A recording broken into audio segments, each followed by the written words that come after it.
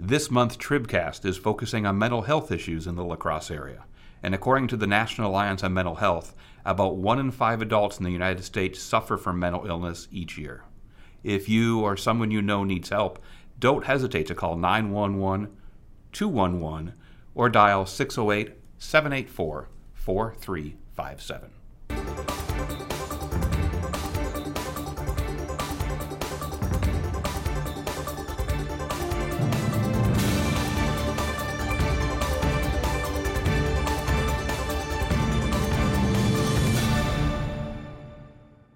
Hello, you're listening to Tribcast, the flagship podcast of the La Crosse Tribune, and I'm Jordan Vian, filling in for our usual host, Scott Rada, who is out on assignment right now. I am joined by producer Besma Amer and our guest, Army veteran Samuel Hipp. Sam, tell us a little bit about yourself. My name is Samuel Hipp. I'm a U.S. Army veteran. I served from 2008 till 2014.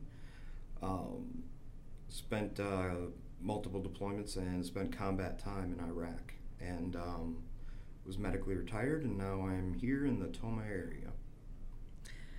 All right, so you say that you were medically retired. Was that connected to post-traumatic stress disorder? It was connected with post-traumatic stress disorder and what's known as TBI, which stands for traumatic brain injury. I sustained multiple concussions from indirect fire and other blasts while in combat.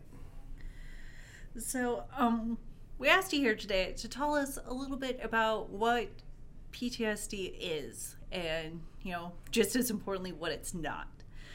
So just tell me a little bit about what post-traumatic stress disorder is. Like, how does it manifest in people? It's easy to start kind of with what post-traumatic stress disorder is not. Several years ago, you would see it in movies, television episodes portrayed as a person just going into an enraged state, throwing stuff, breaking stuff, hurting people, things like that. And that caused a lot of fear with people, and that actually is not the case at all. Mostly with PTSD, it is actually a protective nature,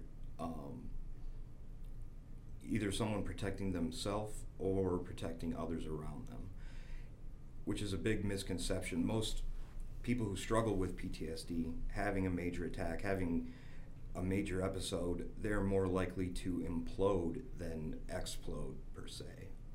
It's begun to kind of take a turn as I've talked with people and done more education on the matter. Whether with civilians or other counselors. Unfortunately, a lot of society is understanding it more now because it's being identified specifically with survivors of sexual assault. And I get that a lot when people talk with me. They'll say, I was sexually assaulted. It's not as bad as yours. Yours is worse, or mine's worse. And I always have to correct that statement. As far as PTSD goes, there is no better or worse. There's just different. And I like to give the analogy a lot of fruit. And I explain this by saying, you have an apple and you have an orange. And if you attribute mental health symptoms to that, they're both round, so let's say anxiety. A survivor of sexual assault can have anxiety.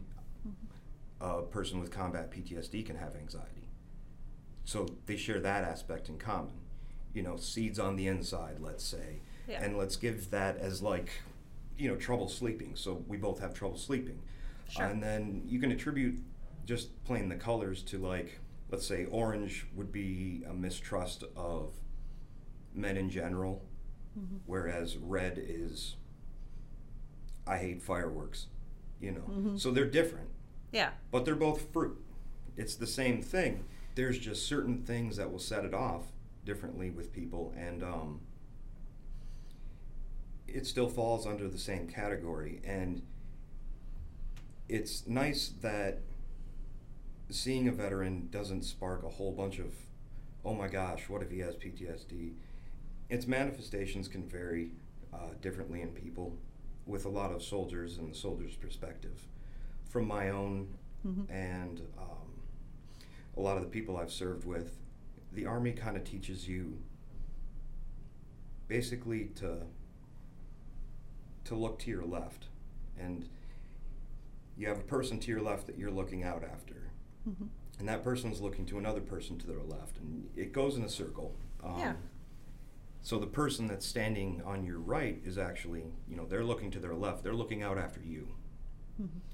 Now, if you take one person out of that circle, the circle kind of closes up, and the person that was standing to your right is now looking to his left, looking at the person who was to your left that you were looking out after. Well, the problem is the person that, let's say that were taken from this circle, you're still looking to your left, and you don't have someone looking to your right. So this is where a lot of veterans, PTSD will manifest, myself included. This is where mine was. I was very, very protective of my children. I'd get extremely protective of strangers. Just anyone or anything. It's this need to protect someone, while at the same time I didn't look straight ahead, realizing I needed to protect myself and make sure that I was taking care of myself. I guess we can get right into it with a lot of the other manifestations. Me personally, I deal with some social anxiety through a lot of programs, dealing with exposure therapy through the Toma VA. I was able to start to work on that slowly at a time. We'd go into situations that were similar to combat, public situations, stores that we didn't know. A lot of veterans will specifically, they will only go to the same store, and they'll only go there at 2 a.m. when there's no one else there. And they fall into these really unhealthy habits. Like, it's a matter of going where there's something that you know what to expect. Well, I'll walk into a building, I'll immediately scan the room, I know where every exit is.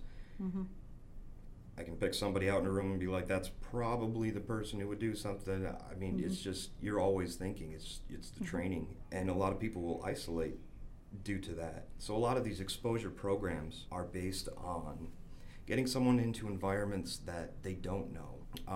It's a challenge, it's an extreme challenge. Myself, I was dealing with it for about 7 or 8 years since Iraq, that I had been consistently isolating myself more and more and more. So going to a gas station in a new town that I hadn't been in was really crippling. It was difficult. I get angry and frustrated. So social anxiety is a big portion with myself and with a lot of veterans I see. There's generalized anxiety as well.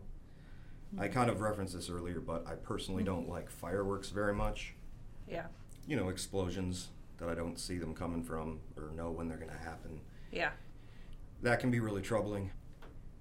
Sleep disturbances, very common with veterans and with myself. And then there's some depression, and a lot of times these issues, when left untreated, coupled with the isolation, lead to self-medication, and that's where a lot of veterans end up in trouble with the law, in jail, and or addicted, whether it's drugs or drinking. I myself used alcohol to self-medicate, and it really, really damaged a big portion of my life. And it took being told directly that, you can stop drinking, but you'll find another way to deal with this unless you deal with the actual PTSD. In the process, I learned the positives of PTSD, the hyper-awareness. On my own volition, I took my 2 daughters, who are 7 and 3. I think they were 6 and 2 at the time. Okay. I took them to the Mall of America on a Saturday. That is, Yeah. yeah. And they got to ride the rides. We got to do what we needed to do there. And after a couple hours, it was time to go. I was mentally done. They had done everything they wanted to do, more or less. And it's a lot of people. and it was interesting because I found myself at the opposite end of the mall from where I was parked. And my daughter's mom, who had only ever seen the negative side, she basically looked at me and was like, just go to the car. Just find your own way out of here, go to the car. Because in the past I would sit there and I'd go out to the parking lot, sit in the car, kind of cover my ears and just wait till they got there. Yeah. But I looked at her and I was like, you don't know how this works anymore, so watch this. And I let the PTSD and the military training take over. And I kneeled down to my daughters and I said, listen, we need to go. And they were a little disappointed, but they understood that it was time to go. And I said, all right, there's a candy shop right by where we parked. You can pick something out if we can get over there, all right? And I gave them very clear instructions, and I treated it like a military escort mission. They were holding hands, holding my hand. They were behind me. If I saw someone that looked kind of questionable, I'd put myself between that person and them. We made it in the most strategic straight line to the opposite end of the mall in record time, actually. And we weren't running. Just they did their walking thing. with purpose. Yeah, they did their thing, and we got out to the car, and their mom was just amazed because she was like, I didn't think I'd ever see that. So it was a way to use it towards an advantage as well. So, correct me if I'm wrong, but this isn't like the sort of thing that just goes away when you go to therapy. It's just a matter of finding ways to channel the feelings that you have or deal with them. I lived in several years of denial that I had PTSD because the first time I was told about it, I was told PTSD is incurable and you'll never be okay. Okay. And I didn't like that feeling. So if I didn't accept the diagnosis, then I didn't have it. Then there wasn't a problem. That would never go away. Don't try to do the math. But, no, I get it. And then one time a doctor looked at me and said, you know this is fixable, right? And it just totally blew me away. And that's when I really began to accept it. Because PTSD itself is an umbrella term of several different, conditions kind of umbrellaed under something. And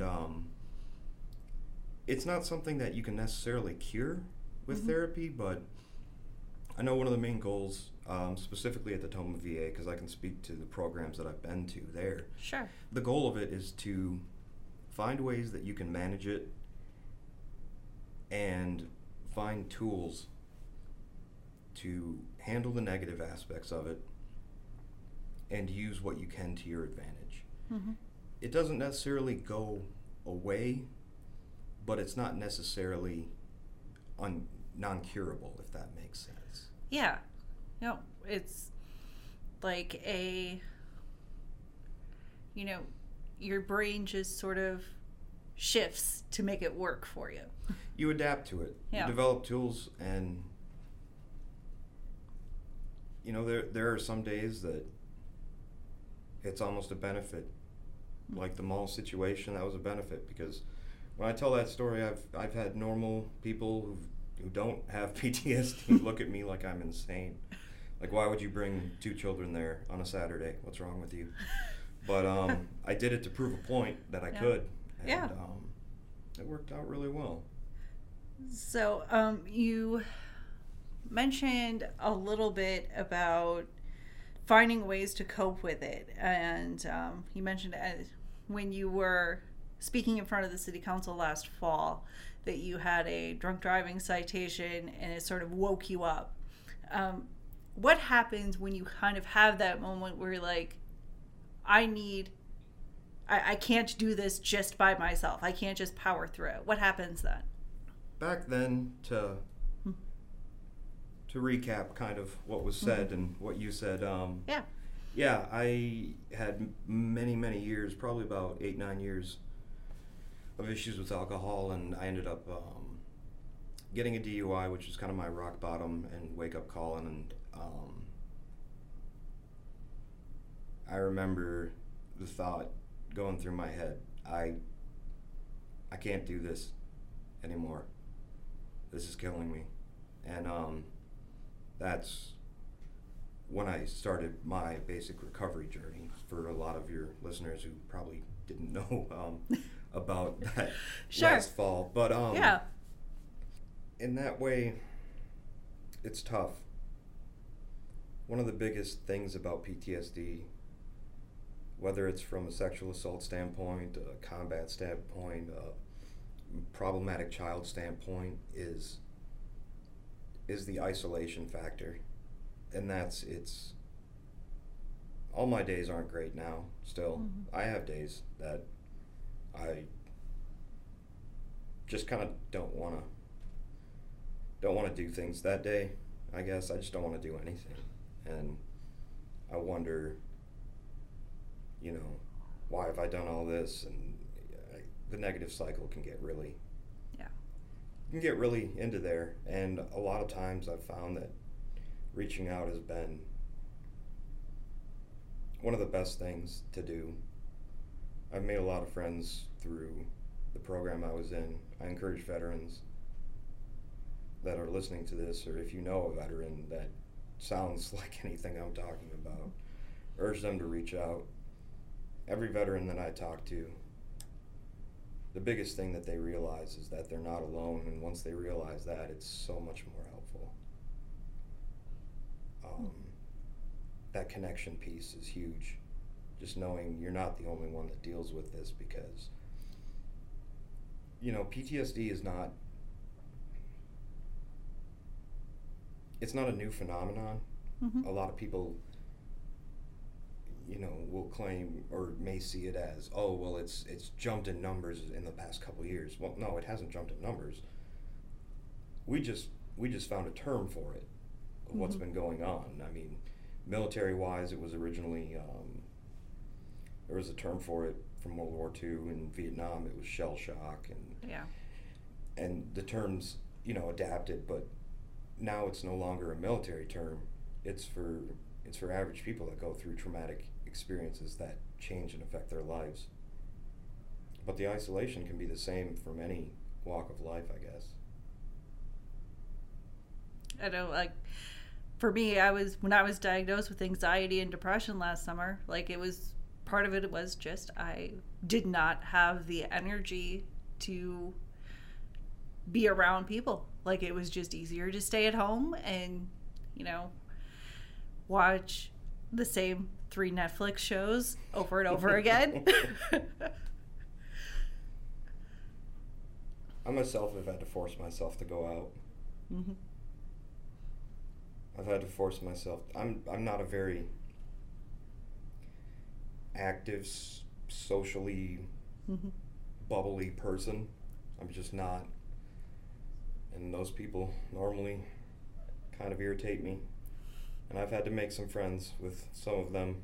And they've approached me and been like, hey, I know you turned me down the last 5 times I told you to go out, but you are going out tonight because, you're not right. You've been down a couple days, we're going out tonight. And, as irritated as I am at them for the first 10 minutes, I know they're right. Yeah. And it doesn't necessarily have to be something like that. Finding hobbies, finding stuff that you enjoy. I used to draw and paint and play guitar all the time. And over time, I kind of just neglected doing those things, and getting back into the hobbies that I used to enjoy was also extremely beneficial, along with reaching out to people and definitely finding a way to occupy the time. The silence is truly deafening. Mm-hmm. When dealing with depression, anxiety, insomnia, sleeping too much, all of that gets magnified Mm-hmm. by the isolation. It's really not good. As you've been, going through different programs, like you mentioned that you've been, reaching out to people and working with them. What has been, what is your big advice if somebody needs something, if they hear this and they recognize themselves, what should they do? Reach out. Definitely reach out. I know that I'm speaking mainly from a veteran standpoint because I'll speak about myself, but Mm-hmm. I've worked with sexual assault survivors. I hate to say this, but I unfortunately know several Mm-hmm. sexual assault survivors, and our experiences are completely different. But at the core of the issue, as I've kind of said during most of this podcast, is that a lot of the factors are the same, and definitely reach out. If you see someone in your life that is starting to do this, bug them. Just, talk to them. Reach out to them, because me personally, I'd rather have someone irritated with me than them to do something extreme and know that I could have stopped it. Yeah. To be sometimes just being depressed, you just don't have the ability to reach out. You just, I know for me, just the thought of picking up my phone to text somebody is oh, they're not going to want to hear from me. So, it's always important to keep an eye on your friends and family if they are being isolated, if they are pulling back. Watching Push. for it is extreme. Yeah, definitely push them. This is during my time at the VA. I've seen many very stubborn old military veterans looking very grumpy, being dragged around the halls by their wife. Mm-hmm. A lot. Mm-hmm. And it always cracks me up because I know that she was the one that grabbed him by the collar and was like, all right, you're going in. You're going to talk Yep. to somebody. And even when they sit down, they're like, I don't want to talk about anything. I'm like, it's not going to be that easy. Nope. People do care. People really honestly do care. I know they do for a fact. Mm-hmm. And with, whether it's military specific, there's a lot of resources people don't realize. A lot of people know, there's a suicide hotline, but Mm-hmm. there's also a suicide hotline you can text Mm-hmm. if you're not a actual talk on the phone person. Yeah. You can send an email. There are so many resources, just even if it's a stranger at one of these hotlines or places that specialize in this sort of thing, they will talk to you. And honestly, you don't really have anything to lose by reaching out. Mm-hmm. It's a stranger, and even if you think this is just, it's not going to work and this is dumb and I don't want to burden anyone in my life with this, okay, text one of these suicide hotlines or mental health hotlines. Text them, because even if it doesn't go the way you planned, then okay, well, you gave it a shot, right? Yep. But I got a feeling that it's definitely going to benefit. A little bit of shameless self-advertising, I guess. Again, from the military standpoint, if you know a veteran, you are a veteran, and you're hearing this, reach out specifically to the Toma VA. There's a lot of veterans that are starting to come forward talking about PTSD, and they're from different eras of war. Vietnam, Desert Storm. Like I said earlier, we have a name for it now. We know what it is now. And it's not a one-size-fits-all. Some people experience different symptoms more than others, but definitely reach out, push them. There are several outpatient mental health options, everything from individual therapy to sitting down with a counselor and talking with them, sitting down and talking with someone about medications. There's group formats for either group therapy or generalized classes just to plain learn about different assets like that. They're even doing marriage counseling and whatnot now. They also have peer support resources, which are people like myself who've gone through it. We can relate. It's a big thing I hear a lot. Well, I would talk to a doctor, but they're not going to understand. No one's no one's going to understand my problem. Well, that's kind of been something that's been changed now with the peer support aspect. So definitely get connected with either the Toma VA or whichever VA you're closest to and around. We've got a local clinic here in La Crosse, and the Toma VA is not that far away. It's not. And if it's and there's too a bus far to there. you, then you can call it. Yeah, and anyone else that may be moved by this, you don't have to be a vet, like I said. Maybe this seems to make more sense to you than, or to your situation, than to other things you've heard before. But there are definitely resources for anyone and everyone out there to get help. Mental health awareness has taken a turn in this country, and people are wanting to help. People are wanting to know more. I'm sitting here doing this to kind of educate and talk about it. It's not a hush-hush subject anymore. I made the statement a week or two ago that no one walks away from the military unscathed. They have something going on, and to be fair, I don't think most people in general go through life without something that maybe they haven't resolved. Could be tiny, could be big, who knows, but there's a lot of options that people haven't thought of. So I guess that's the biggest thing that I want to say to everyone is just reach out.